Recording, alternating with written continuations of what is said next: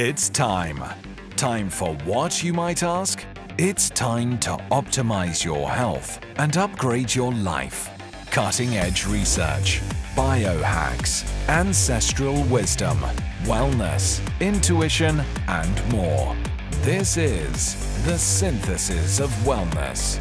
Your host and biohacker Chloe Porter has a background in engineering, innovation, and research. Her analytical background, coupled with her journey in overcoming a brain tumor and defeating several chronic illnesses, enables her to approach health and wellness in an innovative way.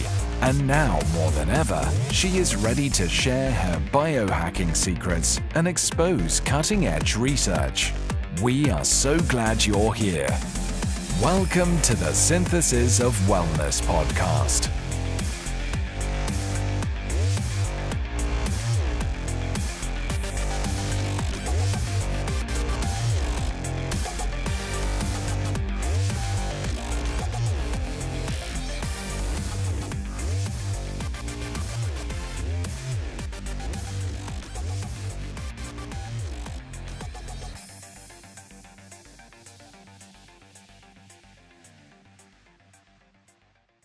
Welcome to another episode of the Synthesis of Wellness podcast.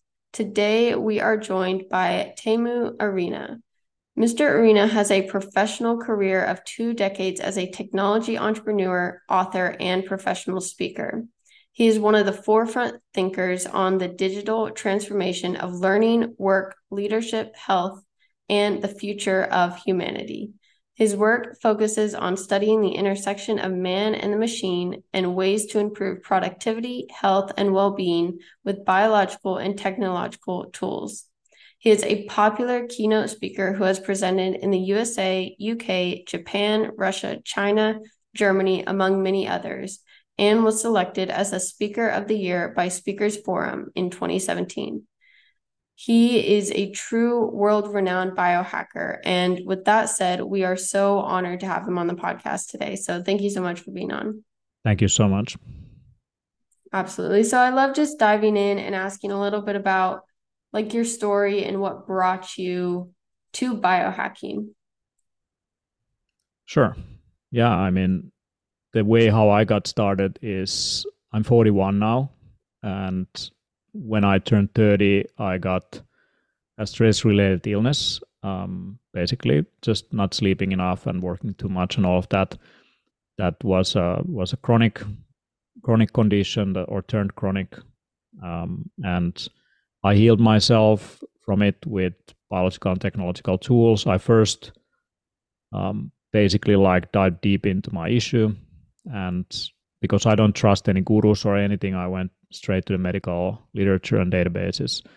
And I was basically looking at inflammatory diseases, and my own issue was a gut issue. It was an ulcer and chronic stress related condition.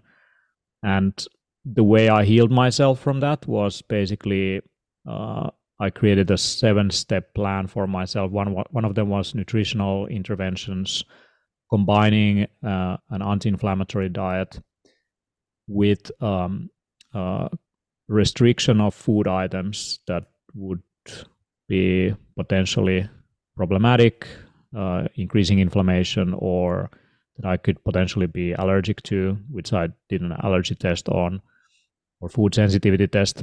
And then also correcting micronutrient deficiencies, as well as full blood work, looking at different hormones and organ systems and biomarkers, and addressing them with diet and lifestyle changes.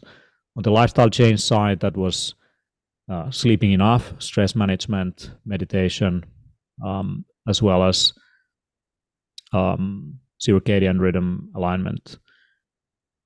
That was, it's over 10 years now. So that was 2011. And what happened was that when I started implementing it, like maybe 4 months later, I didn't have any issues anymore. And 4 or 5 months down the road, I noticed my energy levels were back, the pain was gone. And when the summer came along, I didn't have any seasonal allergies that I had all my life. So I learned like practically what it means to epigenetically change things and what happens when you restabilize or restore the balance in your body.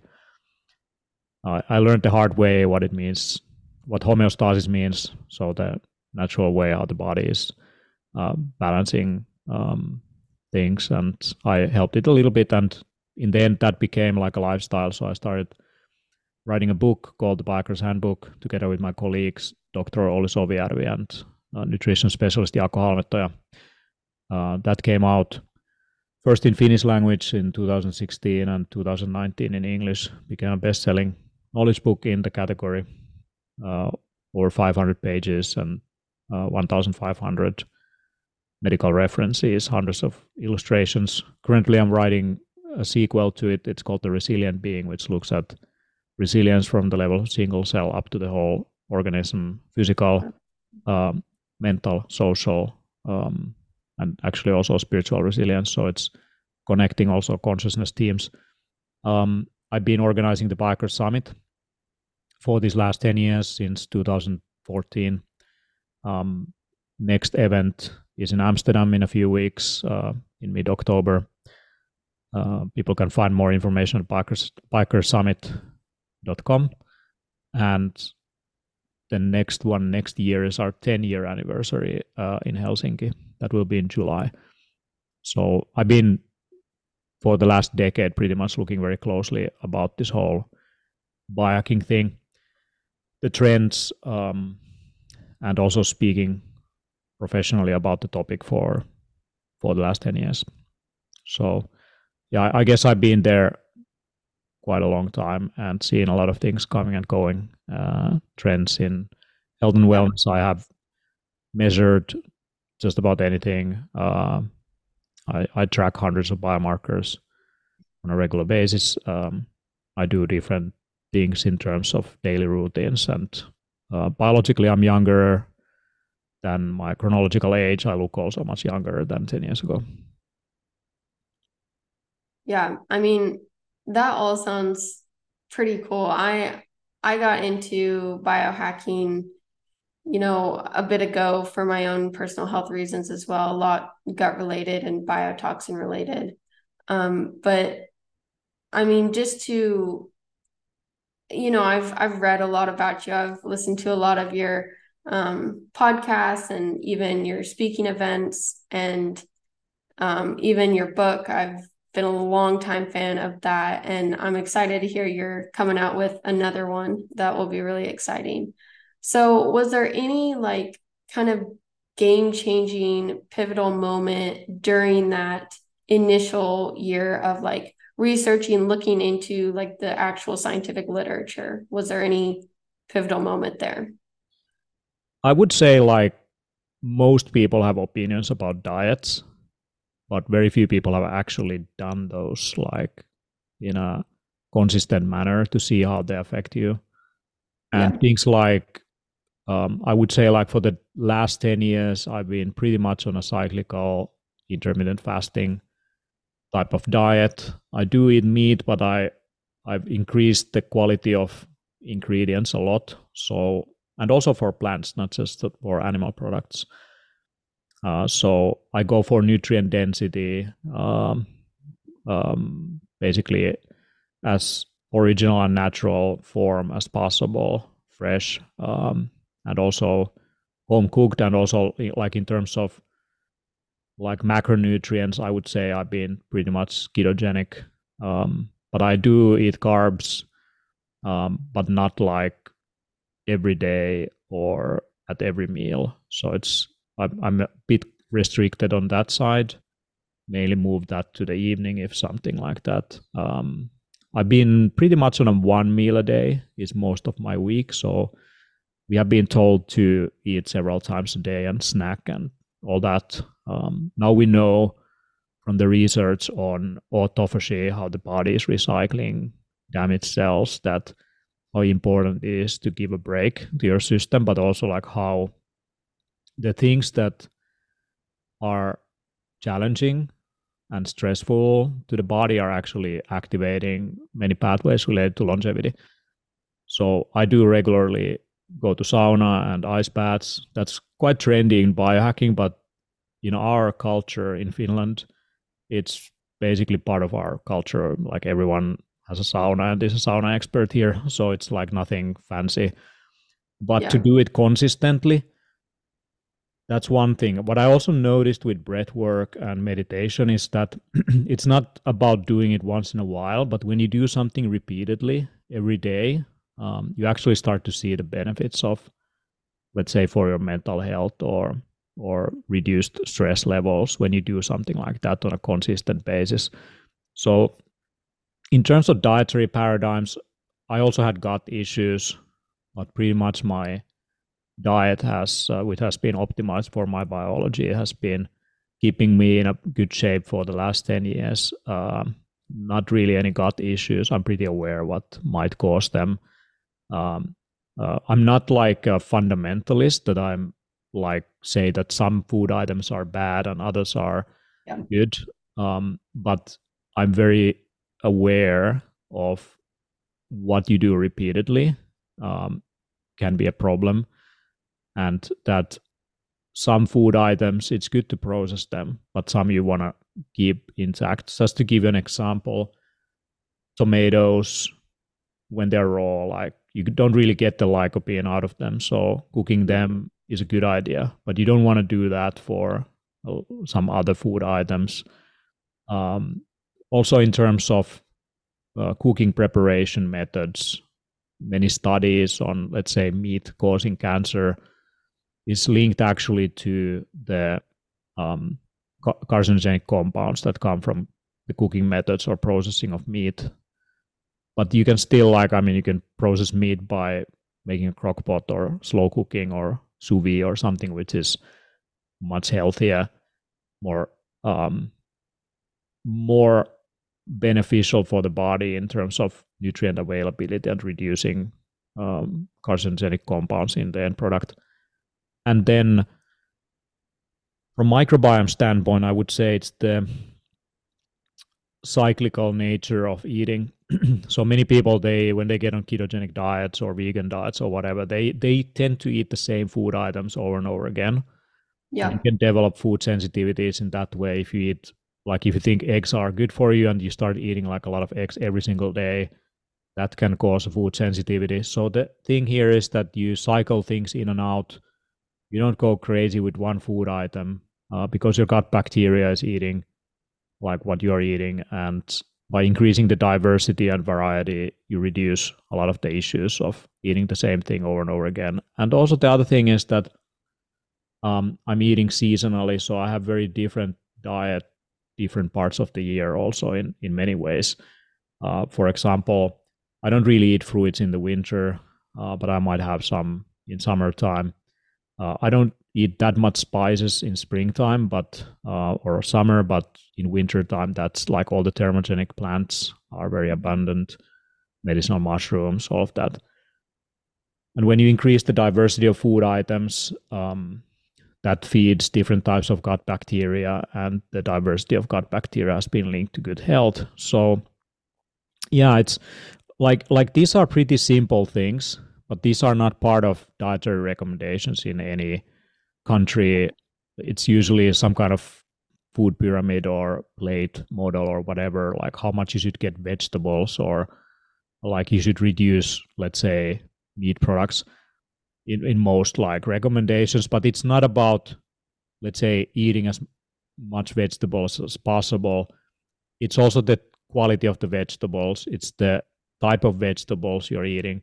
So like, for example, dark leafy greens, in the summer I collect like hundreds of plants that I eat. So I don't buy stuff from supermarkets. If I buy stuff from supermarkets, I might go for stronger color or more bitter tastes, that makes sense. And so on. So it's also awareness of what's in the food itself. Like if you eat kale, which is great superfood for sure, but you have to know how to process it, that you don't like accumulate too much oxalates. There is ways to bind them. So I don't think like any food item is toxic per se, other than maybe like refined oils. Basically trans fats, oxidized food items and fats, sugars which are absorbing extremely effectively and are basically like almost pure glucose. So like I'm not avoiding sugar, but I limit its use for performance reasons. And also I rather go with whole foods. Good example might be oranges. Like eating an orange is a completely different thing than having an orange juice. Often extract of a plant, it can be beneficial or not so beneficial. Like if you take, for example, oats, like oats contain beta glucans, which are good for the gut and immune system. But if you juice that into oat milk, like that's basically going to spike your blood sugar like any kind of soft drink. So it's this awareness of food items, how to process them properly, how to use them, so that when I repeated use, it's not accumulating damage. Like even with vegan diets, people think that going like raw vegan or something might be healthier, but vegetables contain a lot of anti-nutrients, but not all anti-nutrients are bad. Like there is benefits for saponins, for example. Some things that are in vegetables are protective agents, and in large quantities can be problematic. In small quantities can be more like hormetic stressors, basically beneficial stress to the body. But you can also process foods like vegetables. You can sprout them, you can soak them to eliminate some of these things. Some things you want to use in a original form. Like I use a lot of sprouts, but then also awareness that if you're using broccoli sprouts, actually you need to oxidize them. You need to damage them to activate the sulforaphane, which is a anti-cancer agent. So freezing them, blending them, like somehow hitting them with lightsabers is actually beneficial. So it's like this awareness, I think, which is when you do cumulatively over a period of time, will be beneficial. Just to give an example, like let's take, for example, plant-based diets. People say that you don't get much omega-3 oils. Omega-3 oils are important for retinal health, for prefrontal cortex. There is a good amount of study on the fact that we get too much seed oils, too much omega-6 from plant sources, and the omega-3 to omega-6 ratio is a key factor for health, but it's an indirect proxy. Like omega-6 is not like bad on its own, but it's competing for the same place in the body with omega-3 as well. So then like getting more omega-3 into your diet is a good idea. And the plant-based sources of omega-3 are not very effective in absorbing. I think like ALA converts to usable form only about 8%. But you can improve that conversion with curry. So the fact that in India they eat a vegetarian diet, they use curry, is like actually these strong spices can have other effects. And that's not in food labels. When we look at food labels, we see how much protein, fats, sugars there is. We might see what minerals, key minerals there might be, like magnesium or calcium. We might see things like key vitamins, like vitamin C, A, E. But like there is no list of polyphenols. If you think of something like a cup of coffee, coffee has like something like 500 to 600 different compounds. All we talk about is caffeine. Caffeine on its own, I mean, it's a stimulant. If you extract caffeine from coffee, it's a completely different thing from drinking coffee. When you drink coffee, that helps with your blood sugar regulation. It actually has nervous system benefits. It's a strong antioxidant, actually one of the strongest in Western diet. Coffee on its own is not evil. There the amount, how much you consume. It's also the quality of the coffee that you drink, and it's also genetics. Like you can be genetically predisposed to having an adverse effect to it. People who have that, they definitely know if they're slow metabolizers or fast metabolizers. So there's all these like individual contextual things. Like if you take something like B vitamins, vegans don't get enough B12.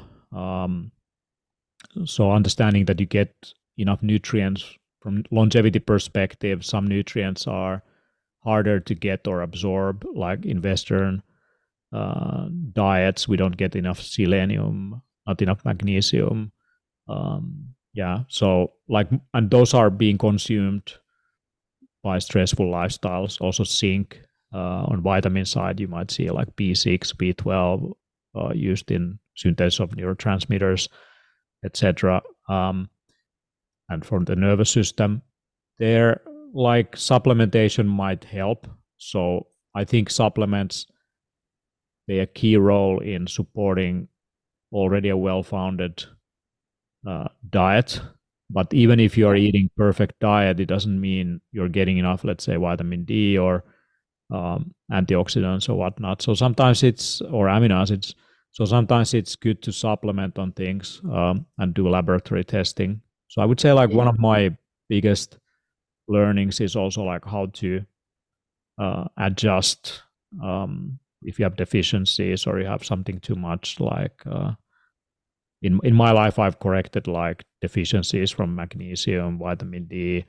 I've had like excess iron. I've been removing that. So like there is different things that you don't really feel. Like you might feel tired or inflamed. Like without testing, you won't know like what's going on. Yeah. So it's important to test and then adjust accordingly. Yeah. Yeah. No, that's very true. And I really appreciate your approach to dietary diversity because, even if one thing is so-called a healthy food, it may not be right for them at that time, or even just repetitive, like eating that food over and over and over. Yes, it's going to give you like certain nutrients. And even if you're, preparing it or soaking it properly or reducing anti-nutrients that way, it still could develop a food sensitivity. So I appreciate that a lot. Yeah, maybe one thing to add. Yeah, maybe one thing to add, if you allow me, is that there is like, if you take any diet like vegan diet or carnivore or ketogenic diets, all of them have like some kind of dark side to it, like if you overdo it. And most people do pretty well when they change their diet to one of these. They feel great for the first couple of years. So, and the main mechanism is not the diet, but the fact that you just eliminated all kinds of crap that you used to use. Yeah. So if you get on any of these diets, or maybe you go vegan, you start to eat more plants, you see benefits from the polyphenols. Maybe if you go like, paleo or something, you're reducing a lot of processed foods. The moment when you become interested in nutrition and you start to really think what you eat, you will see some benefits and you might feel great. And then you become a believer that this is the only diet that's gonna, save humanity. And then you run into problems like 2-3 years down the road. I've seen it happening to hardcore, like carnivores, hardcore keto people, like hardcore vegans. Like vegans might destroy their guts. They might have joint, skin problems, neurological problems. Carnivore might have bloating, lower body temperature. Like they might be getting like too much growth hormone. Like there's all kinds of stuff there. A keto person might, if you're a woman, you might suddenly like lose your periods. Yeah.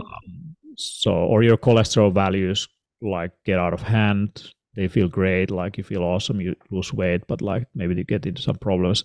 So in the end, it's important to also like monitor and adjust, and not to like fall prey for dogma, and understand that, yeah, you can develop food sensitivities. I've seen carnivores developing food sensitivities, having just too much eggs, for example. So pretty much most of the benefits comes from the elimination of processed crap. And so it's and there's so many individual differences as well. I mean, I've done even like superfood diets. People go on like they only make smoothies and they drink all their food, and I mean that can cause blood sugar regulation challenges because I mean you drink everything in a liquid form. Digestive issues. There's so much there that I would say like cultures developed like diets through centuries, thousands of years, and there's like some wisdom that like really trickled down into them. If you take Mediterranean diet or which is very high in polyphenols and seafood. If you take like Japanese food, Okinawa, a lot of things from the sea, or you take in Indian or Middle Eastern food, like with a lot of spices, like all of them have their benefits, also their like challenges, and but still, like I mean, the Mediterranean, Spain, Italy, people can be super overweight. They eat too much grains. Yeah, sure. You might have like people in India, like or Middle East, like having just too much rice everywhere and like having diabetes suddenly. So, and part of it is also like they have like this traditional diet, but it becomes processed and mixed up with fast food. You might have a vegan who is having too much tofu, like and getting like hormonal issues, like maybe too much estrogen. Like it's the more I study this, the more I realize like there is like no silver bullet to anything, and it's the same with supplements also. Like we want simple solutions to complex problems. Like just give me the pill that's gonna extend my lifespan. So then the longevity community jumps on something like NAD or metformin or rapamycin, and then we discover, oops, maybe they're cancer promoting, maybe there is like a handicap like to it. Like it is like there is like no single solution. It's usually a combination of things, and what really works in humans is actually calorie restriction. So that's the most proven method in humans to extend healthy years in your life, is just to reduce calorie intake. That's a dietary thing that like really works, and it doesn't matter which diet you're on. Yeah, no, for sure. Now, I wanted to touch on a few things that you mentioned. I want to ask about testing, like, how often you test, what types of tests, gut microbiome, biomarkers you're looking at. And then I also wanted to jump into, because you started touching on this at the end, but like trends versus things that are more proven and that you practice, in your morning, evening routines and things like that. Yeah. So in terms of testing, a lot of people ask, okay, what should I test? What wearable should I buy? Like what lab test? My question usually is like, what is your problem? Like, you have gut issues, do you have like sleep issues? Like when you start from there, like if you can nail and narrow down to the things that you actually struggle with, that's where you will get the biggest leverage in terms of testing. If you don't sleep enough, maybe get an Oura ring. If you don't exercise, maybe an activity tracker. But from laboratory test point of view, there is a lot of popularity now on genetic tests, and it's quite easy. But I wouldn't necessarily start from a genetic or genome test because it's a bit experimental, and it doesn't take into account what's going on right now. So it's more like gives you the blueprint of what's happening.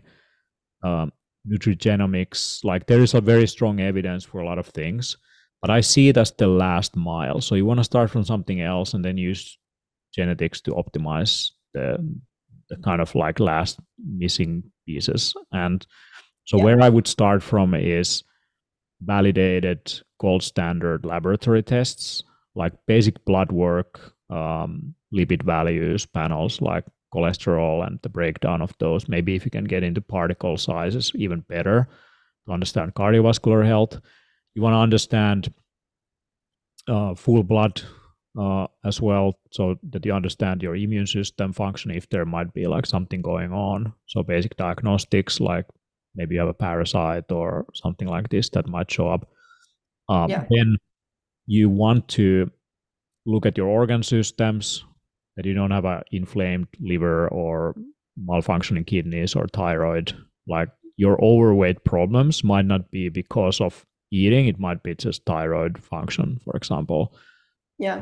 Then, like from there, I mean, you get like also some basic nutritional markers, but from longevity standpoint, doing a nutritional panel would be very helpful to get basic minerals, vitamins, fatty acids checked. Like what is your omega-3 to omega-6 balance? The key minerals, zinc, selenium, magnesium, iron, as an example. The key vitamins, vitamin D, definitely looking at B vitamins like B12, for example, is a good idea. Maybe looking at some other nutrients like folate. Then amino acids would be also great to look at if you have any amino acid imbalances. And then from some hormonal panels would benefit also. That helps you to kind of see if that's kind of in the end, like from a dietary perspective or lifestyle perspective, hormones are influenced by a lot of things like stress and workouts and all of that. So there's more like behavioral things you can affect, but yeah, I mean, it could be also nutritional. And then would you do like any food sensitivity testing or gut microbiome testing if you were specifically looking at like nutrient profiles?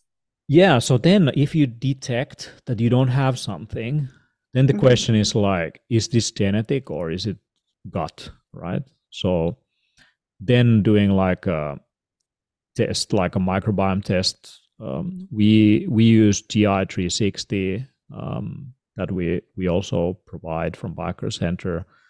That is a test which is pretty comprehensive, gives you an idea of beneficial bacteria, also opportunistic bacteria, if there is any kind of parasites. If you have like E. coli, for example, some viruses even, then I mean, that can also give you an idea of stool constituents, like is there blood in the stool, like all kinds of things like that. That can help you to narrow down issues. Then what I find also interesting is organic acid tests. So that is like the output, so urine, so that you understand now what is in a cell, what's in the full blood, and then like what's getting out of your body. And that helps you to understand energy metabolism. Yeah. And on top of that, like then a gene test, like maybe your high iron levels is because your body is accumulating iron. Maybe your vitamin D deficiency is a genetic reason that it doesn't absorb very well. So then you can use supplementation to address some of the issues here. If you have a opportunistic bacteria, you fix it. If you don't have enough probiotics, you bring them in. If you have a parasite, you're just going to get rid of it. If you have let's say, certain nutritional things like too much something or too little something, you can supplement on it. Yeah. And yeah, like that's kind of the whole battery of tests that I would go into. And only after that, you may want to look at what's your biological age. Like it's pretty trendy to look at something like that. But what do I do with a number? Okay, cool. I'm like 2 years younger biologically.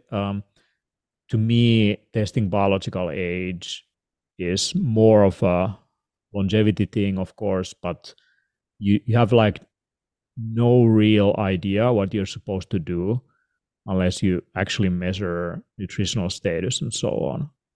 And if you fix the nutritional status, then your body has all the building blocks for normal functioning, and that's going to extend your potential health span on its own. if you get rid of like some underlying issues. Like I have a friend who had all kinds of like brain fog and all kinds of issues and depression and so on coming and going, and it turned out it was freshwater based parasite he had like for 10 years, and Oh, wow. getting rid of that like cleared that out. Like it might not be more coffee, it might not be Yeah, like more exactly. sleep that in a situation like that helps. So you actually have to like do something, and you can't like know until you actually test on things. What I Yeah. wouldn't recommend as a test is if we look at food sensitivity panels, like there are the cheap ones. I think it's IGA. Like those are more a reflection of what you are eating right now, what your body has developed like antibodies towards. So it doesn't mean you're sensitive to them. So I would go for IgG type of test. And allergies, of course, is good to like rule out. Like you don't want to consume something that causes an autoimmune reaction more easily. Yeah. Especially if you have leaky gut, because then the stuff goes into the bloodstream more readily. And often like skin issues, autoimmune diseases are basically originating from the gut lining. So supplementation and fixing the gut lining with anti-inflammatory diet, maybe having a little bit more L-glutamine to build micelles, help the gut lining to heal. There is many things that you can definitely do. Maybe having more collagen, maybe butyric acid,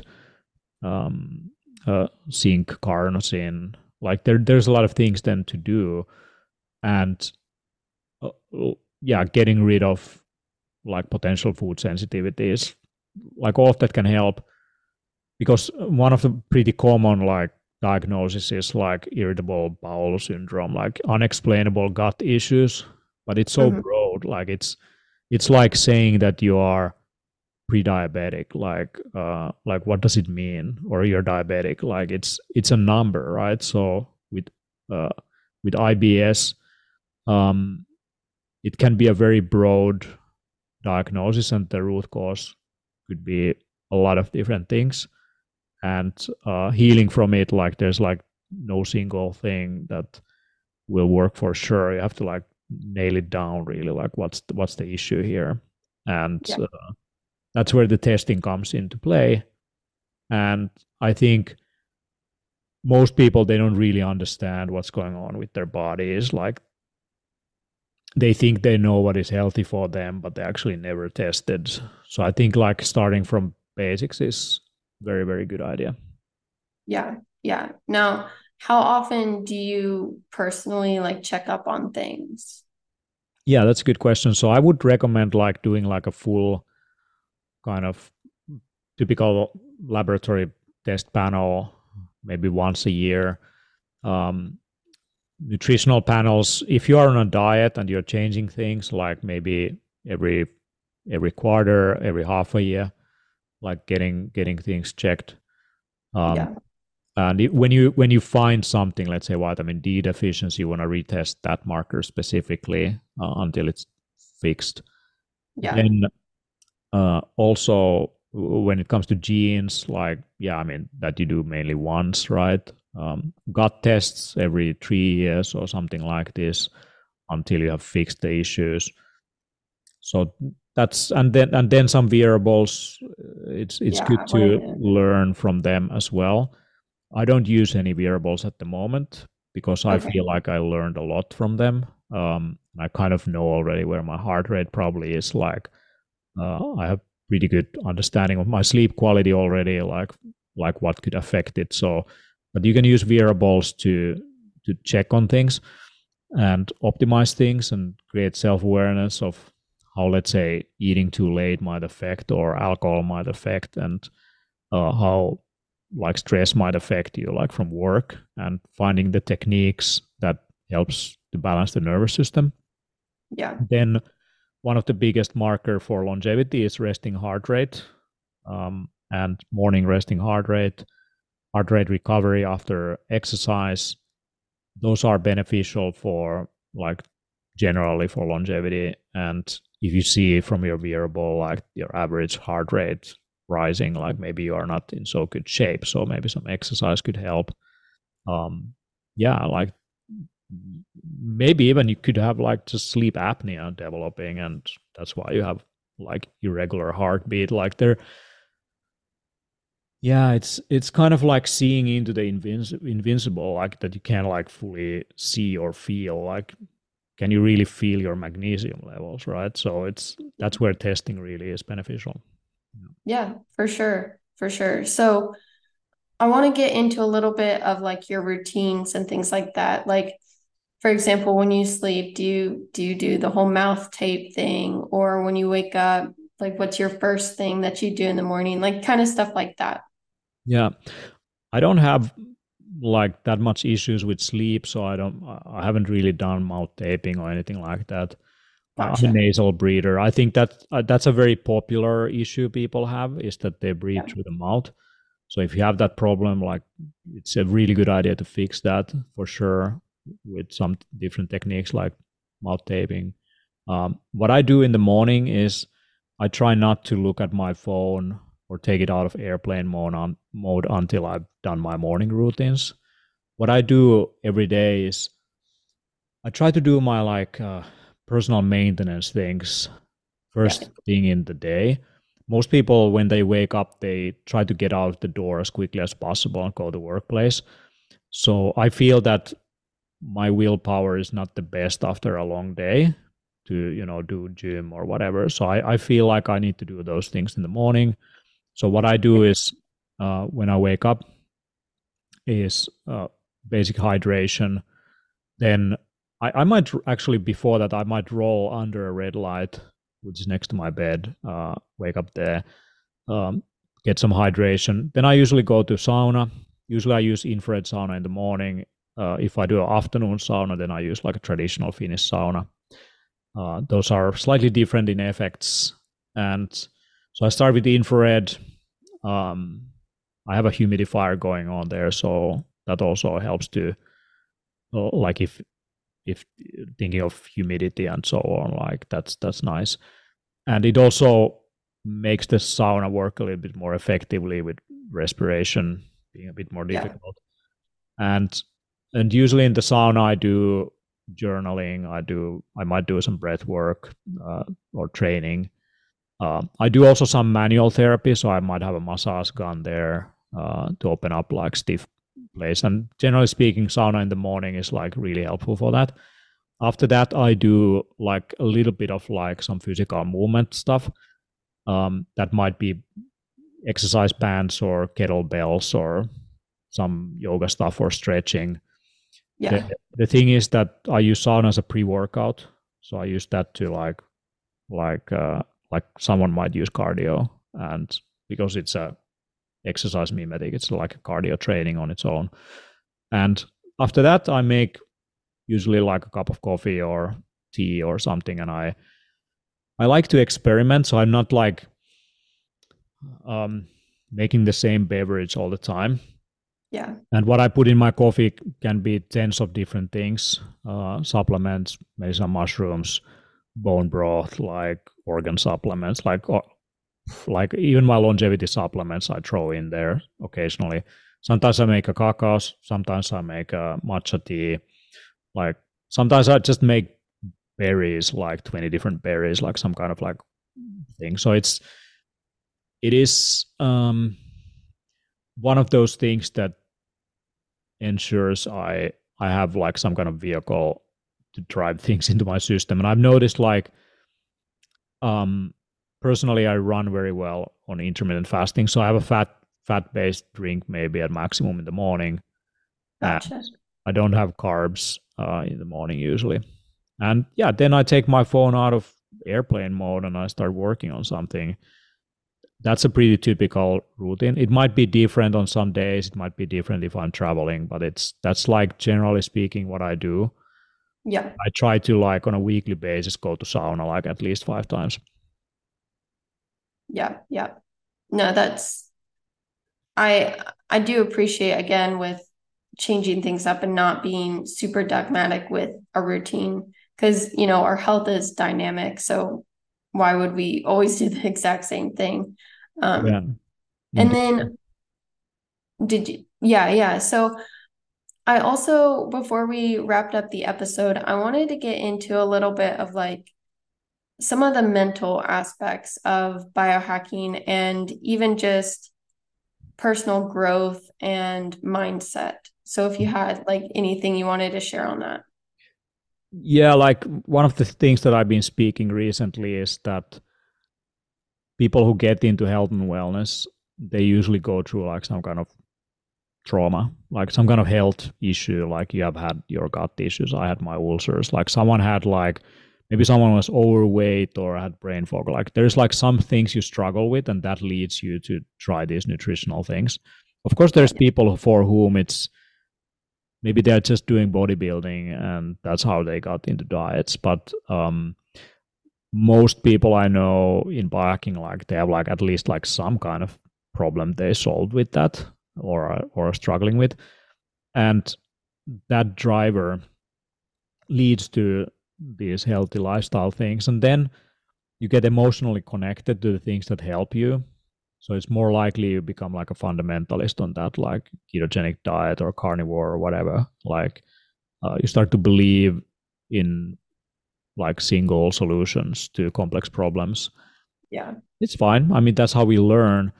But very often this like healthy lifestyle becomes like an identity, and it's cool. Like, I mean, there's nothing wrong about that. But like if your problem in the first place was that you were over controlling on things and you know, never felt enough, you know, you had to always kick ass, perform, like whatever, you just like that's how you ended up with stress issues. Or let's say like it was all about the insecurity of your body image or something like this, and that led you to like all kinds of diets, and maybe like sometimes some people end up with eating disorders. Or maybe you are like you go too crazy with bodybuilding and you destroy your gut, like a lot of extreme things basically that lead into health problems. So then what can happen is that the health becomes an extreme sport next. Like, I mean, it helped you, so that becomes like an extreme control mechanism that you try to control your diet. And one of the definitions of biohacking is to control the environment outside and inside of you. I don't think anyone is really happy by like being dependent of controlling things. Because if you're constantly worried what you eat, if you're constantly worried if you have like some issues, if you're constantly worried about like in restaurant, am I getting kryptonite foods and all of that, it's quite stressful on its own. So from a mindset perspective, I like a 20-80 rule.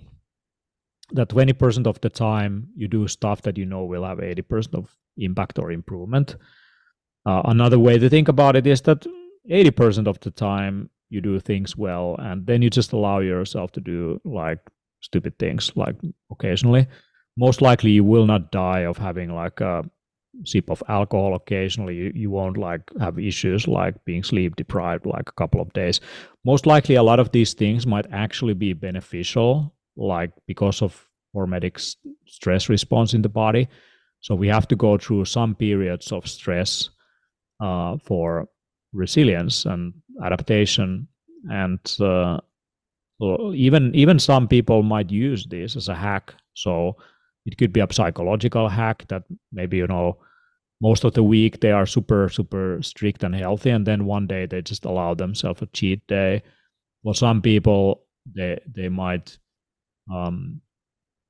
basically even trick the body by eating a pretty like strict diet and then like massively loading it up with carbs and then immediately going back into fat burning mode. So that can actually stimulate hormonally like that process even further. So there's a lot of that. And then there is the whole like I would say like from mindset perspective, a lot of health stuff is very easily that you don't allow yourself some things. I don't allow myself to eat bread, sugar, like soft drinks, whatever. Like you are restricting yourself, and that's also why some people like just laymen feel like diets and healthy living is like restrictive. But to Yeah. me, the opposite is actually true. It's actually more like you allow yourself to suddenly do all the things you never did before, because now you're eliminating, let's say you're having too much of wheat and you have to replace that with something. So suddenly you have like, instead of just wheat, you have like 100 different things that you're now using.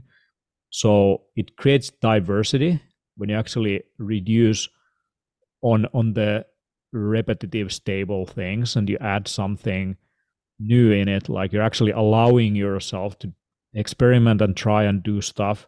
Maybe you get into exotic supplements or herbs or whatever, and that is quite a learning experience also, like of discovering new flavors, new things, like what happens to your body. So that's one a mindset thing about this whole kind of health optimization thing. Is it's a learning process, and you won't learn unless you try, and then actually you are actually getting on a journey of allowing yourself to experiment and do stuff you never did, because we are pretty much repeating ourselves all the time otherwise. Yeah, I couldn't have said it any better. And with the approach of letting go a little bit of control, a healthy amount is totally fine, but sometimes, like you were mentioning, the obsession with it can be counterintuitive. Why are you even working on your health if you're just going to grow an obsession and then increase your stress levels and become like a perfectionist in it? So Indeed. Yeah. I would avoid dogma, and testing really helps. That you're actually validating your assumptions. That will give a little bit of like a rationality into emotional aspects of these things. And well, one thing about it is that when you do fix your body, maybe your gut, your mind also comes online in some level. Your stress management becomes better. Like it's not easy to manage stress if you are hormonally depleted. You don't have the minerals, the vitamins, whatever. You're inflamed. You are constantly irritated a little bit. Like you're more easily triggered about things, and often like working on the body first helps you to recover from that kind of vicious cycle. And then the question is like, okay, what do I do with like all this like calmness and like better stress management and resilience? Do you use this for your own like selfish needs, or do you actually use that for something beneficial? So what is the impact that you leave in the world? And I would say like that's kind of a thousands of years old idea from yoga, for example, that you work on the body so that you can sit in meditation. And it's kind of what it really boils down to. And when you do something difficult, that creates a lot of calmness. Like if you do hard workouts, or you do ice baths or hard sauna sessions or endurance sports or whatnot, like it just prepares you to deal with life circumstances better. So I would say like a lot of that pushing of envelope is beneficial for mental health, but it's also something that increases our potential health span. But in the end, we're all going to die. So at least that's what connects us all. The question is like, how do you do it? Like, how do you live your life? Maybe the point is not to live as long as possible, to be as healthy as possible, but maybe it's a journey on its own that is worth enjoying. And then like when you get on these kind of things, you actually expand a lot about like the human experience. So I see like it's very liberating potentially to do these things and test yourself and push the boundaries, like going on diets that you never did before and see what happens. It can be a great teacher of things, how you interact with the world, basically. Yeah, absolutely. I think that is a perfect place to wrap up the episode. So thank you so much for sharing all of this with our audience today. I really appreciate you coming on. Wonderful. Thank you so much, Chloe. Yeah, absolutely. And thank you to our audience for tuning in today. We are so glad that you did, and we cannot wait to see you in the next one.